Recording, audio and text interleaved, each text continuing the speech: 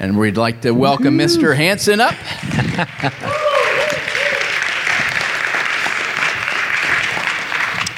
Hey, well, happy St. Patty's Day to you. I see lots of green.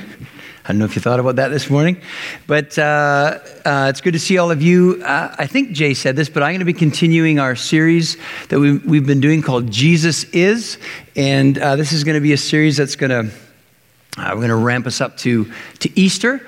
And last weekend, JT did an excellent job looking at Jesus is God.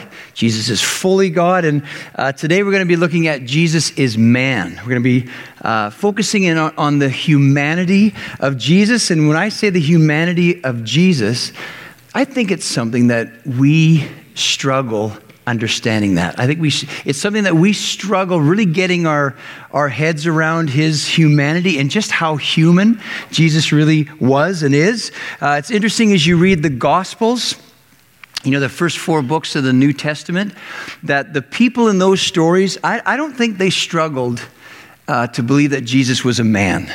It's like Jesus, we know Jesus, he's Joseph and Mary's boy. Where they struggled was believing that he was also God. And before Jesus arrived on the scene, there were different beliefs and philosophies that were very influential regarding what God was like. And for the note takers and people for our studiers, look up the Stoics and the Epicureans. These are 2 groups that were heavily influenced by Greek philosophy. And their teaching was this: in answering the question, what is God like? They would say God is Spock-like. No, they wouldn't say Spock because they didn't know what Spock yet. But what I mean is they would say that God does not have emotions. Because in their view, if God had emotions, he would then be a weak God.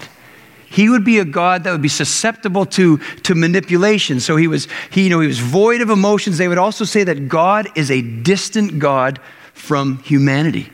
Their teaching was that God lived in this realm between the heavens and the earth, and he was, he lived in his own little realm, very detached from people. Now, there were also the Jewish people. They would have had a much more accurate view of God. But again, if you look at the Old Testament, there was still a significant gap between the people and God. God was seen as an unapproachable God. Well, it's into this world that Jesus shows up. And he comes on the scene saying, hey, I'm Jesus. I'm the Son of God. I call him Father, and you can too. And basically, Jesus coming to earth, and his message was, hey, in my arrival, really what's going on is God has put on skin, and God has now come in me, in Jesus, God has now come to enter into the suffering and struggle of humanity. God has come to, walk on this earth, to live among us. And Hebrews 1:3 says this. It says that the Son, Jesus, is the radiance of God's glory and the exact representation of his being. So basically what that verse is saying is, if you want to answer the question, what is God like? Well, the answer is simply, look at Jesus. Look at Jesus. Look at the stories of Jesus. That is what God is like. Jesus is the exact representation of God. And the people would have looked at that, looked at Jesus, and here's where they struggle, because they're like, no way, Jesus. There's no way God would act like you. There's no way God would talk the way you talk. God does not get down in the dirt with people, right? God is not that human. Look at this picture. Who remembers this lady? Lady Diana. I tell you, growing up in Canada, we love the royals. I mean, we have plates with their faces on them. And I especially loved Lady Diana. I remember the night that she died. I was on the phone with my buddy Warren, and it came across the news, and I cried when this woman died. Because she was very unlike, the royals, the typical royals. Lady Diana was known as the people's princess. And of all the royals, she by far was and still is the most loved by people. This lady she did not act like a typical royal. She broke the rules. She broke the protocols. She broke the stereotypes of what it meant, what it looked like to be a princess. Lady Diana worked very hard to use her lofty position to get down in the dirt, to get down in the lowest of, down with the lowest of the low to lift people up. Listen to this quote. It says, the royal family used to say that everyone had to be deferential to them. But Diana said, if someone might be nervous of you, or you're speaking to a very young child or a sick person, get yourself on their level. So true of her. Look at this next picture. Now, here's Lady Diana, much to the chagrin of her security. She is in Angola, and she's walking through a partially cleared minefield. And she's doing that. Again, she's using her position for the sake of others. She's doing that to draw attention to this need in this country. Next picture. Here she is in Brazil. And this is at an orphanage, and it's a unique orphanage. It's an orphanage for AIDS, children with AIDS. And it's at a time, remember, this is in the late 80s. It's at a time when people who had AIDS, the AIDS virus, the sickness had so much stigma. It was at a time when people with AIDS would have been treated like, first century lepers. Ugh. And listen to what Lady Diana said. She said, HIV does not make people dangerous to know. So you can shake their hands and give them a hug. Heaven knows they need it. Princess Diana did not act like your typical royal, which made a lot of waves within the royal family. But her actions may have made waves on one side. On the other side, the people loved her. The people flocked to her. The people, we put Lady Diana on the same level as Mother Teresa. There are people calling for her to be sainted. And when I look at Lady Diana, I see in her life a beautiful picture of Jesus. Because when Jesus came to earth, talk about royalty. He is the royal of all royals. And he came to earth and he got way down in the dirt. Jesus came to earth and got way down into the mess of humanity. And just like Princess Di, Jesus also frustrated the royals, the religious leaders of his day. They did not know what to do with Jesus. But again, just like Lady Di, the people loved Jesus. The people flocked to Jesus. Now, where the people in the New Testament accepted the humanity of Jesus but struggled in embracing the divinity of Jesus, I think that you and I are the opposite. I think we're quicker to believe that Jesus is God, but we struggle to believe that he is also a man, that he's human. I think we find it hard to get our minds around that. And you know why I think that? I think that because if we really did get it, if we really did understand and comprehend how human Jesus really is, well, then I think it would be totally reflected in our lives. And what I mean is, Jesus, and I don't mean this as to being silly, but Jesus truly would be our BFF, our best friend forever. Jesus, we would not have to teach on prayer. We wouldn't have to teach you how to talk to Jesus, because you would always talk to Jesus, because Jesus knows. Jesus has been there. Jesus has felt that. Jesus has walked through the stuff we struggle with in life. So I think we'd be talking to him all the time. We'd be telling him everything that's going on in our lives. I think if we really got this, our worship, our times of worship would be explosive. Because we would come, what do we believe when we worship? That we're coming into the presence of God. And that we would come into this place, this holy place, before Almighty God, the perfect one. And we would come in with no shame. Because we know that not only are we, invited in this place, but we're fully accepted. And that the God whose presence we're coming in totally understands our condition. And even in that place, he says, oh yeah, come close, I understand. So today we want to look at the humanity of Jesus, but pray, and then we're going to jump in. So Lord, I thank you for each one that's here. And I pray again, I pray that you would not let today be just another Sunday, Lord, that today is a brand new day, and you are here. And that makes the possibilities today just endless. And I pray, Jesus, we're going to be looking at your humanity. I pray that as I'm talking way beyond my words, I pray that you would be walking among us and that you would be surprising people with just how much you know and understand.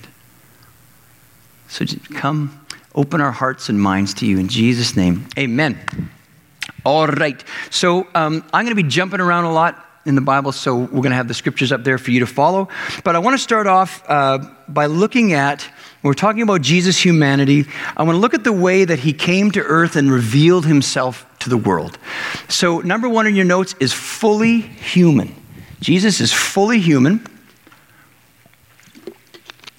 And I'm thinking about, God is, it's like, son, it's time to go. God's sending his son to earth on this rescue mission to rescue humanity. And I want to just look at this question of, so how is it? How does Jesus reveal himself to the world? So let's look at that first picture, Jim. So is this how he would have come to earth? Now, many of you are looking at that going, what on earth is that?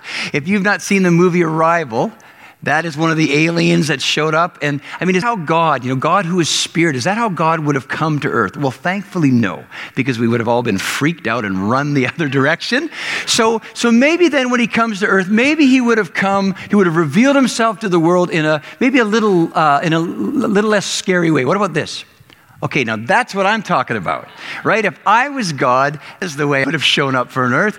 Handsome, strong, great accent. You know what I mean? He is the man. That guy's going to impact. But you look at him and you go, okay, but maybe that's still a little bit too much. Maybe he's a little too intimidating. So maybe we should go for someone a little less godlike. So maybe he would have shown up like this. Woo! Okay, talk about divinity. Wayne Gretzky, the man. Okay. So how does God Almighty, when he comes to earth, how does he reveal himself? Let's go to that next picture. Like that. Think about that. I know that's how he comes to earth. Little baby boy. But then in carrying on this thought, when Jesus came to earth as a little baby, he only, at that time, he only revealed himself to just a handful of people. And really, it's not till after his baptism that Jesus started revealing himself to the masses, to the world. And so, what did he look like? If you Google what does Jesus look like, here's what you come up with. That's what it says on Google. Now, that's not a real, a true picture of Jesus. And really, we don't know exactly what Jesus looked like. But listen to this. Here's what we do know about how Jesus looked. Isaiah 53 verse 2 says this. There was nothing beautiful or majestic about his appearance, nothing to attract us to him. He was despised and rejected, a man of sorrows, acquainted with deepest grief. Is that not so human? Look at those words. Look at those descriptive words. God is coming to earth. Look at the way he came to earth. I love that. I love the way Jesus came to earth. Because you know what it says? It says, I'm just coming not even average, below average. There was nothing beautiful about him or majestic about his appearance. Really, the way God came to earth, the way Jesus entered our humanity it's like his word was, I've not come to dominate you. I've not come to crush you, control you. I've come to be with you. I've come to walk with you. I've come to befriend you. I've come to help you. When Jesus came to earth, and to say that he's fully human, he didn't sort of, live this humanity light, right? The version of humanity he lived. And what I mean is this, when getting back to royals, and we see this a lot with politicians, that when it comes to being a person of power, coming into a place of need, what do we see over and over? We're getting ready for an election coming up soon, and we're going to see all these pictures of politicians putting on hard hats and going out with the common people, right? And really what's going on is it's they got a camera crew with them. It's like, hey, just get out there, get your shoes a little bit dirty. We'll get some pictures. We'll get some audio clips, and then we're out of there. But that's not how Jesus came to earth. When Jesus came to earth, Jesus didn't just get his sandals dirty. Jesus dove into the deep end of the mess of humanity, of the struggles of humanity. Jesus fully embraced the human experience. Think, Almighty God shrunk himself down into Mary's womb, and he just sat in there for 9 months. And when Jesus was born, he didn't come out and go, I bring you greetings from, right? He didn't say that, did he? When Jesus was born, he cried. It wasn't away in a manger, little Lord Jesus, no crying he makes. No, sorry.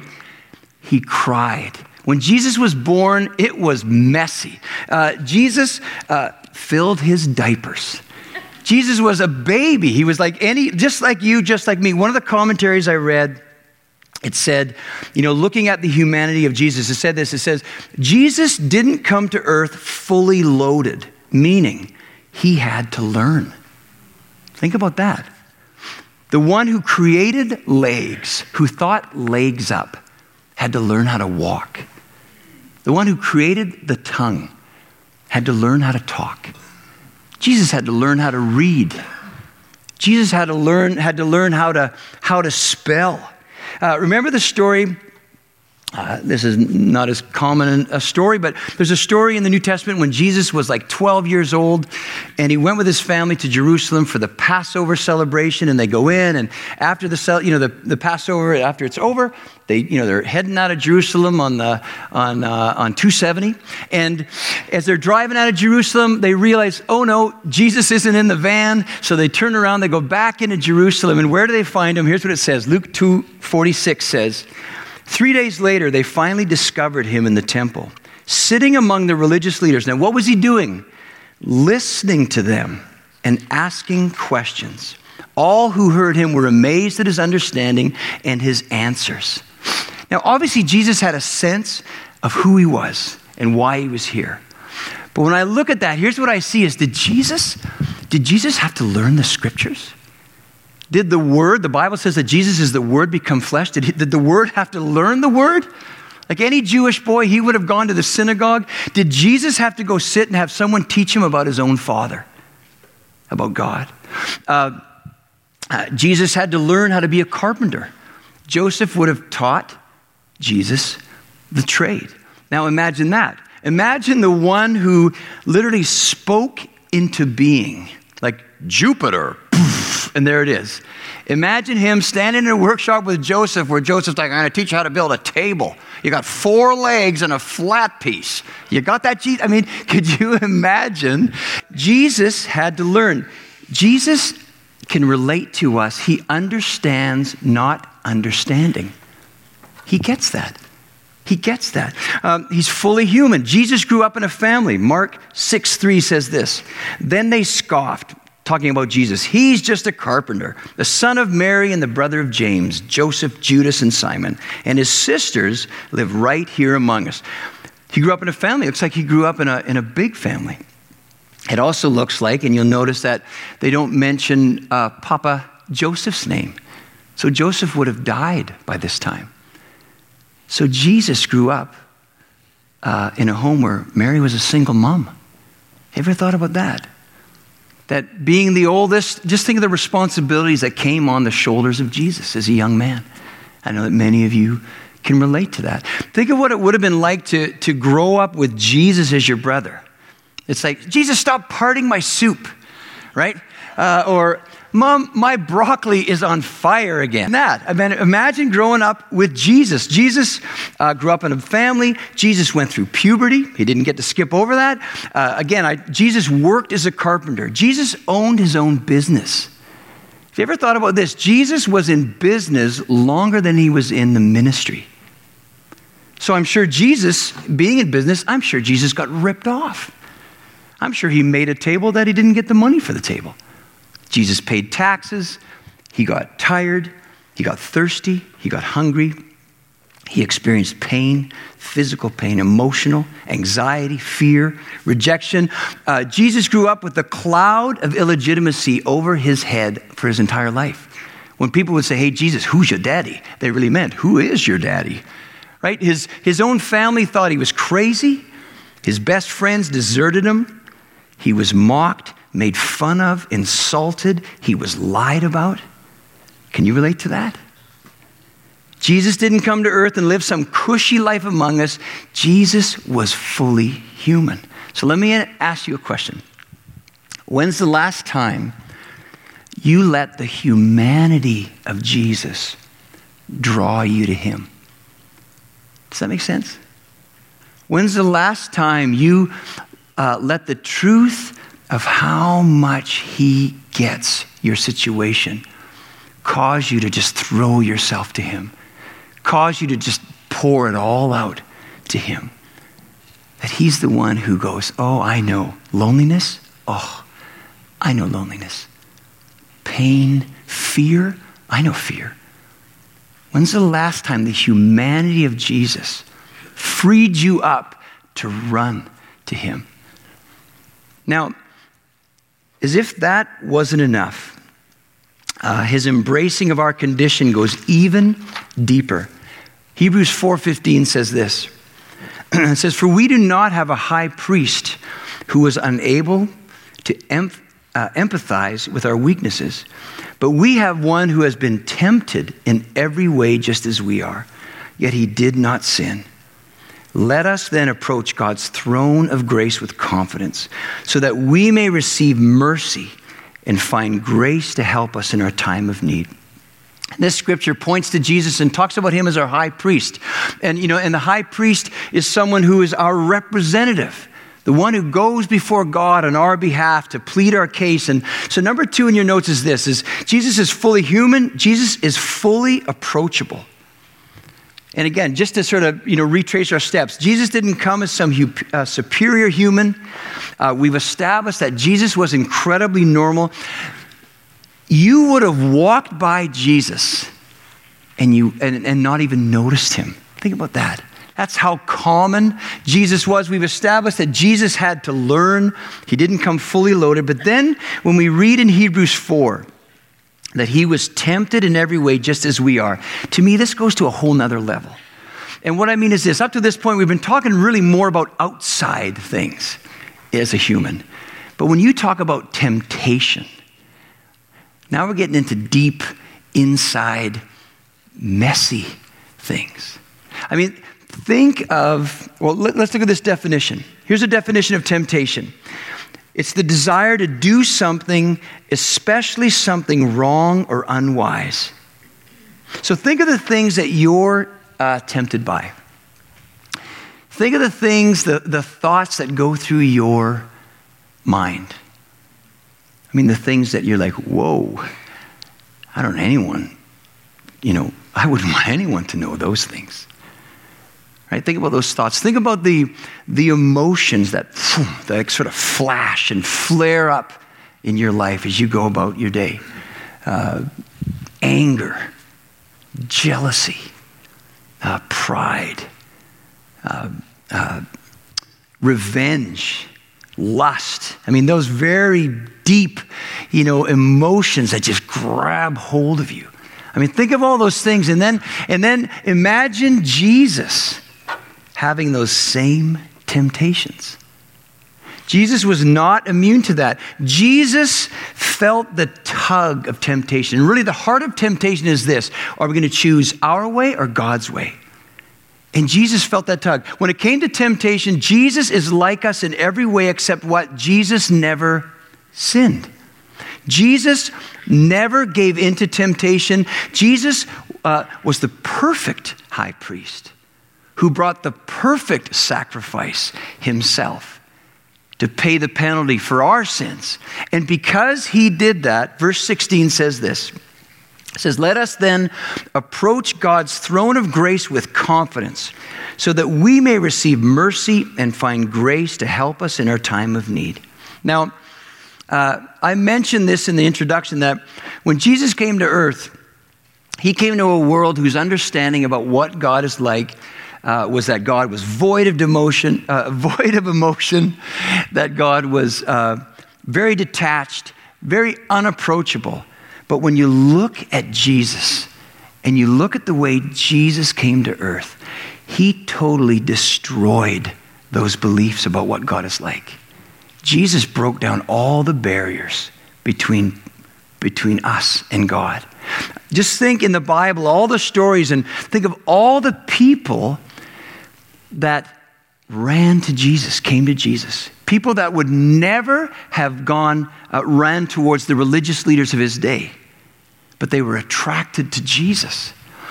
People like children. Right? Remember the story where the children come to Jesus and they're trying to keep them away. The kids are like, how approachable. Lepers, the unclean who had to stay away from everyone else, would run to Jesus.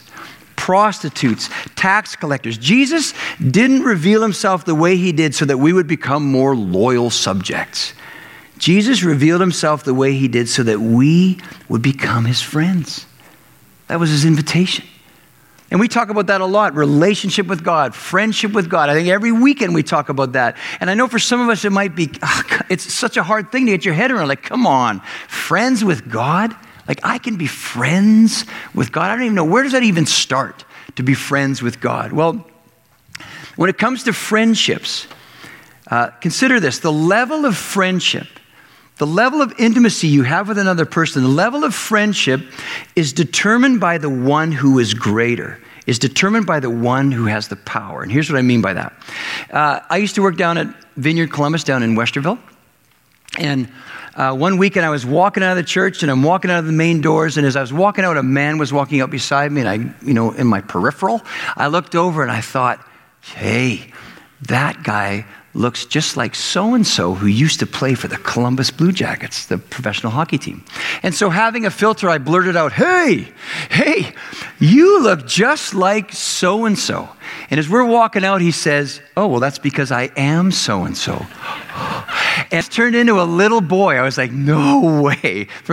I love hockey. And so I stood in the parking lot with this guy for 20 minutes, and he told me stories from the locker room, stories that you never hear in the news. And I was just so excited. Now, could you imagine if I said to this guy, I'm standing there and he's telling me these stories, if I said to him, hey, you want to have a sleepover?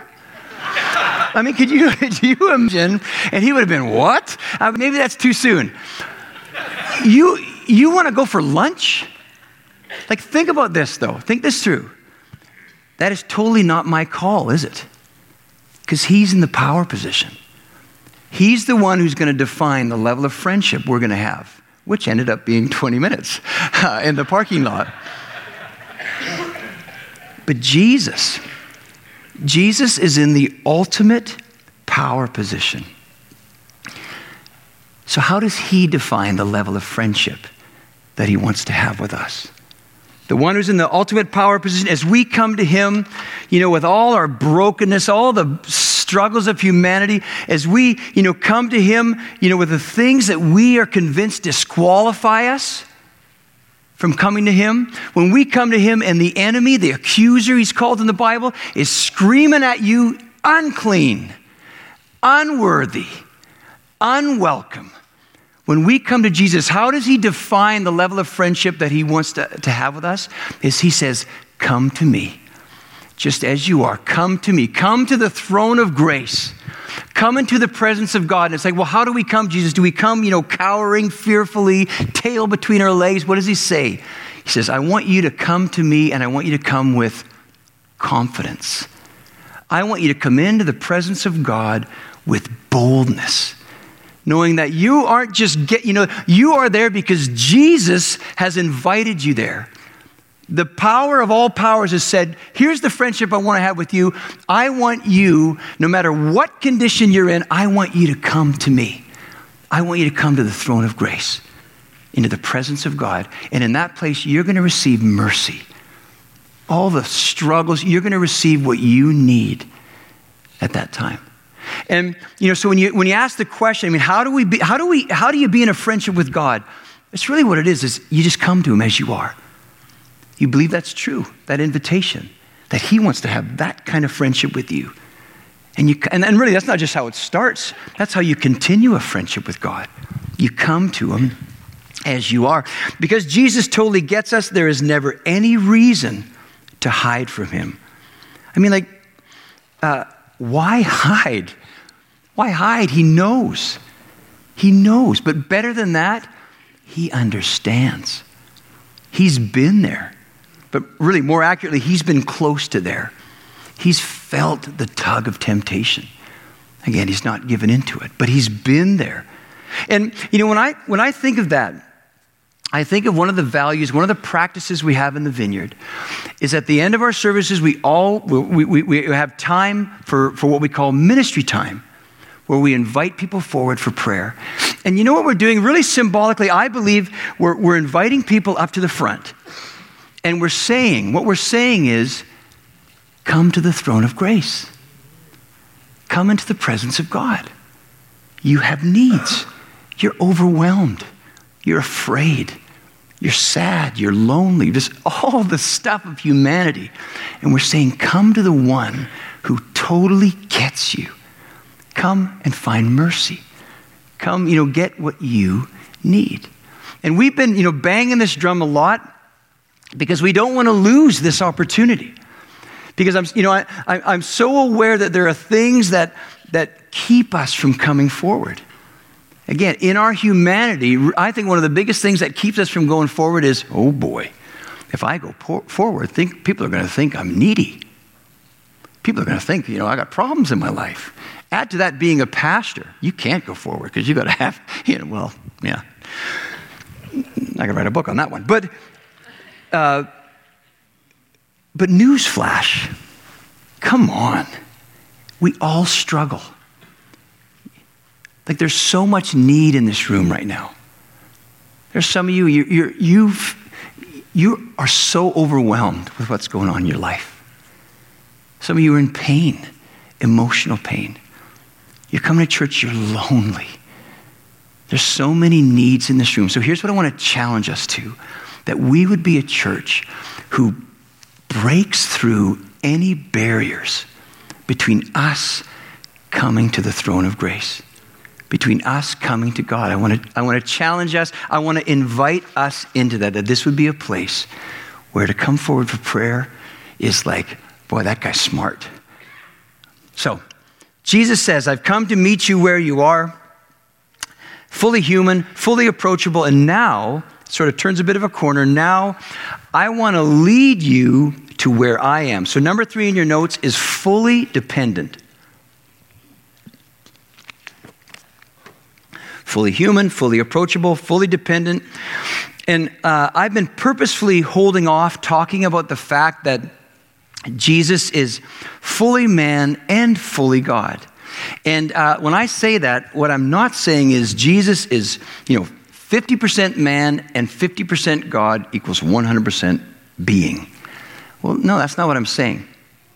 What I'm saying in this is that Jesus is 100% man and 100% God all at the same time. It's a mystery. It is a theological tension that, as people have been talking about for years and years and years. It's not two persons in the same body. Are you driving tonight? No, I think I'm driving. It's not two persons in one body. It is two natures united in one person. And again, for note takers, look up the hypostatic union. All kinds of cool information there. So what I'm saying is it's not either or. It's not either or. He's either this or he's that. It's both end.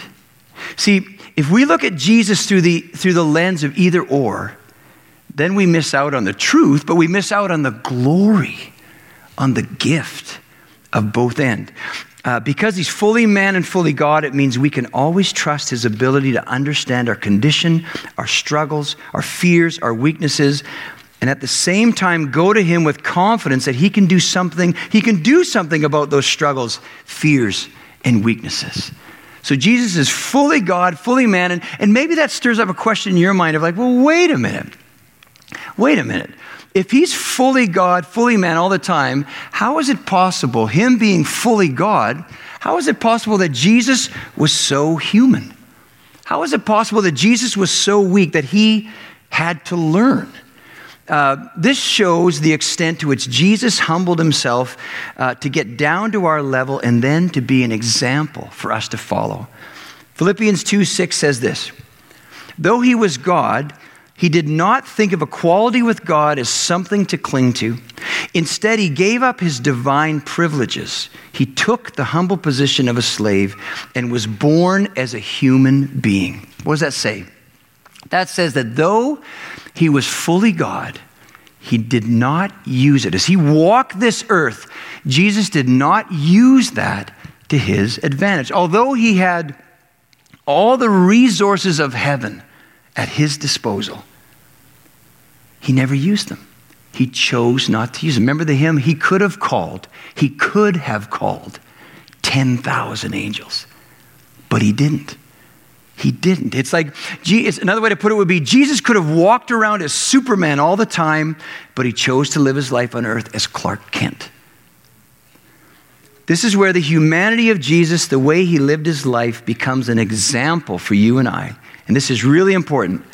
He chose to have the same weaknesses, limitations as we have in order to show what it looks like when a human being fully submits to the plans of God. Now that is super important. He chose to have the same weaknesses and limitations as we have in order to show what it looks like when a human, someone like you, someone like me, fully submits to the plans of God. All through the life of Jesus, what we see happening is God empowering the obedience of Jesus. Son, do this. Okay. Miracle of feeding 5,000 people with a little boy's lunch. Son, do this. Okay. People are healed right and left. Son, do this. Okay. And demons go running. Like Jesus didn't walk this earth with an ace up his sleeve that, okay, he'd just play it from time to time.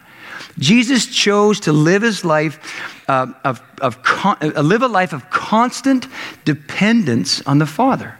Now, I think it's right to point out that while he was fully like us as humans, he did have an advantage over us. And what I mean is this. He clearly heard his Father's voice. He had a very clear picture of his purpose. He was fully in tune with and in step with the power of the Holy Spirit that flowed in him and through him. So yes, he had that advantage. But the Bible teaches that in this life, that God's plan for you, for me as human beings, is to increasingly walk in the footsteps and experiences of Jesus. That's what the Bible teaches. And so when we say in the Vineyard, something we say a lot is everyone gets to play. Everyone gets to play. That isn't just a gimmicky little phrase we pull out to try to get you to volunteer, to do things in the church. Although we do need some volunteers, so you might want to check the bulletin. But that phrase is driven by a belief that the example of Jesus is also offered to you. It's also offered to me. And what does that mean? That means that kind of a relationship with God, that kind of guidance from God, that clearer sense of purpose from God, being empowered by God to do whatever it is he asks us to do. So let me end with this story. Last fall, Helen and I had the privilege of hosting a trip to Israel with Danny and Penny. And just a little plug, we're going to be going back to Israel again in fall of 2021, so start saving your shekels. But on the first morning that we were in Israel, we were at the Sea of Galilee. And we get up that morning and go down to the docks, and there's a boat, and we pile on this boat, and we head out onto the Sea of Galilee. It's really more the Lake of Galilee. It's a big lake. But as we're going out, I love water and being on the water, and I was standing on the side of the boat, and I'm looking over at the lake. It's very beautiful, and I'm looking, and all of a sudden this thought goes through my mind. 2 people have walked on this water. And I thought, could we make it 3? But I started thinking about that, how Jesus and Peter have walked on that water. And you may be familiar with the story where Jesus had just done that miracle of feeding the 5,000 with a little boy's lunch. And as he's wrapping things up, he says to the disciples, hey, you guys, get in the boat. You guys head across the lake. And then he dismisses all the people. And it says in the story that Jesus goes up on a hill just to be with his Father, to pray, just to hang out with his Father. And the story unfolds like this. Matthew 14 says, meanwhile, the disciples were in trouble far away from land, for a strong wind had risen, and they were fighting heavy waves. About 3 o'clock in the morning, Jesus came toward them walking on the water. When the disciples saw him walking on the water, they were terrified. In their fear, they cried out, "It's a ghost!" But Jesus spoke to them at once. "Don't be afraid," he said. "Take courage, I am here." Then Peter called to him, "Lord, if it's really you, tell me to come to you, walking on the water." "Yes, come," Jesus said. So Peter went over the side of the boat and walked on the water towards Jesus. Now wouldn't you love to have a time machine to just go back and sort of hop in the boat, with the disciples, just to watch that whole thing play out? I mean, I can't imagine what it would have been like to be in this, these stormy waters and to watch Peter climbing over the side of the boat. It must have just been like, Peter, what is going on? And here's the thing I want to point out in this story. In looking at this story, don't forget Philippians 2.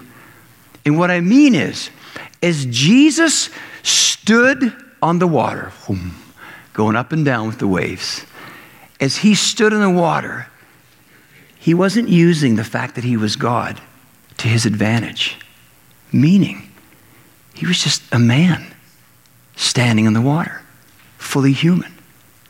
Think about that. And here's how I think the story really played out.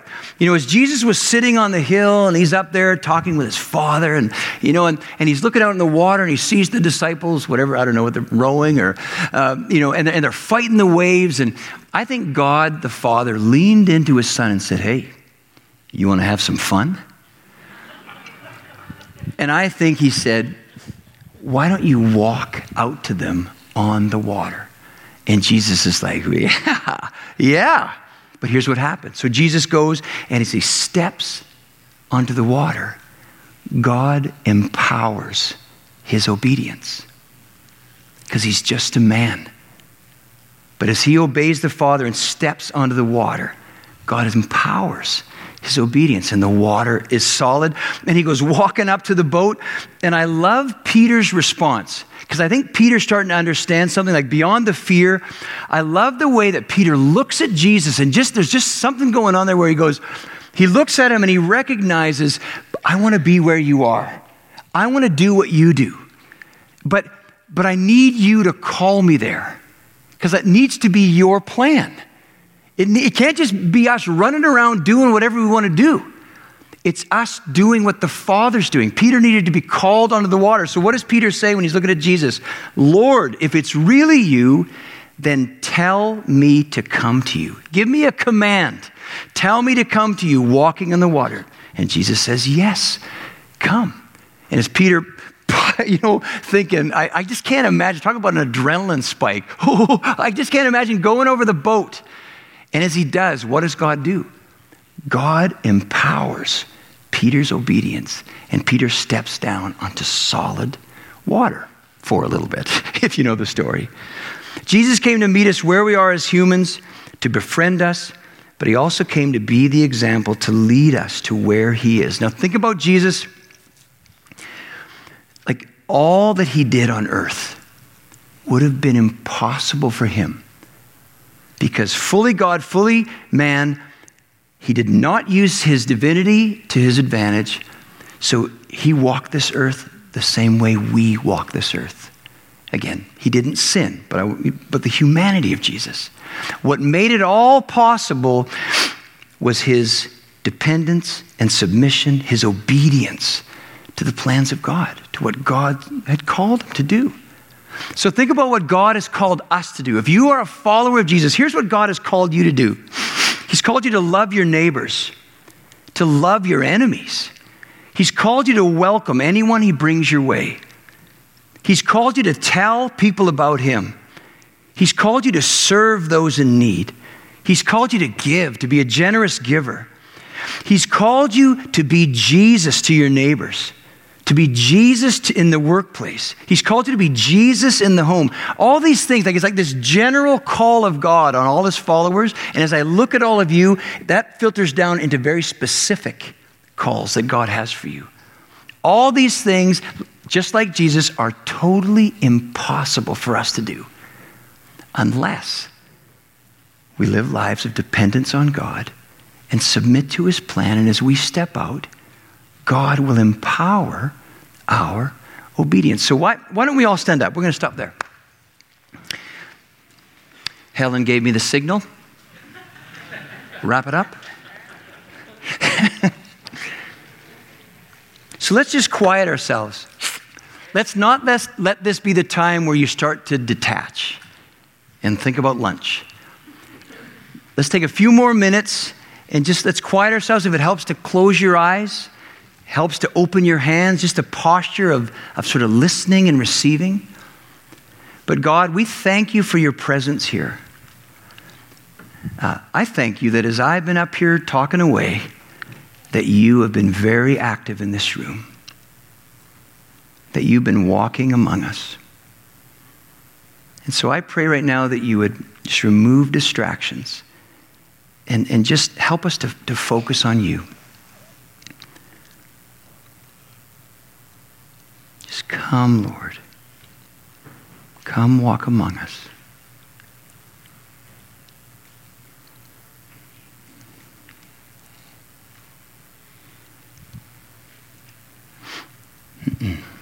We love your presence. What an awesome thought to think that the one who walked on the water is here with us right now. The one who said to Peter, yeah, come do what I do. That you're with us right now.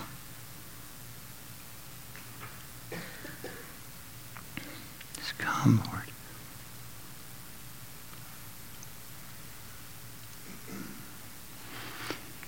And I think right now that there's a lot of inviting going on in the room. And what I mean is this, I see Jesus standing in front of people and he's inviting you. And for some of you, he is inviting you to step out of the boat onto the water. But again, what does that mean? I mean, there are things that he's been tugging you towards. And it's like, maybe it's people that he wants you to go talk to. Maybe it's money that he wants you to give to someone. Maybe it's someone you need to go to in your family that you need to extend forgiveness. Maybe for some of you, it's a career change. Maybe for some of you in your marriage, he's been saying, you guys, you need to get into counseling. There's so many things that the Lord's just saying, this is what I have for you. This is my plan. This is where you need to step out of the boat. And in a second, if that's you, we're going to invite you forward because you need to come to the throne of grace because you need help to step out of the boat. I also believe that for some of you, he's not inviting you to step out of the boat. He's inviting you to step into the boat. You've been on the shore. Maybe you were in the boat for a while, but you stepped out at some point. And he's saying, come on back. Come on back into the boat. Maybe it's for the first time that you've never really started a relationship with Jesus. You've never really started or, trying to live a life of dependence on him. Well, he's inviting you into the boat. There was last night someone had a picture they saw this room with all these shelves lining the walls, and they had all these different things on the shelves. And he felt like those things were things that God had called us into, dreams that he'd given us. And when God gave us those things, we took them and we put them on the shelf. We didn't act on them. But today what God is saying to many of us, he's saying, come on, take that thing off the shelf and let's do it. Let's get out in the water. So if that's you, I want to also invite you in a sec to come on forward for prayer. I know that the flu bug's been knocking a lot of us off our feet. If you're here today and have the flu, why don't you have a mask on? But if you're sick or your family's been hit by that, we would love to pray for you. If you have any pain in your body, physical, emotional, If there are financial issues, whatever's going on in your life, if you need help, well, I'm inviting you to the throne of grace. Come to Jesus. Come to the one who can help you. So come on up for prayer. Naomi's going to lead us in a song. Let's make sure everyone who comes forward has someone praying for them. But let's take some time to pray, and then I'll end up the service. So come on up.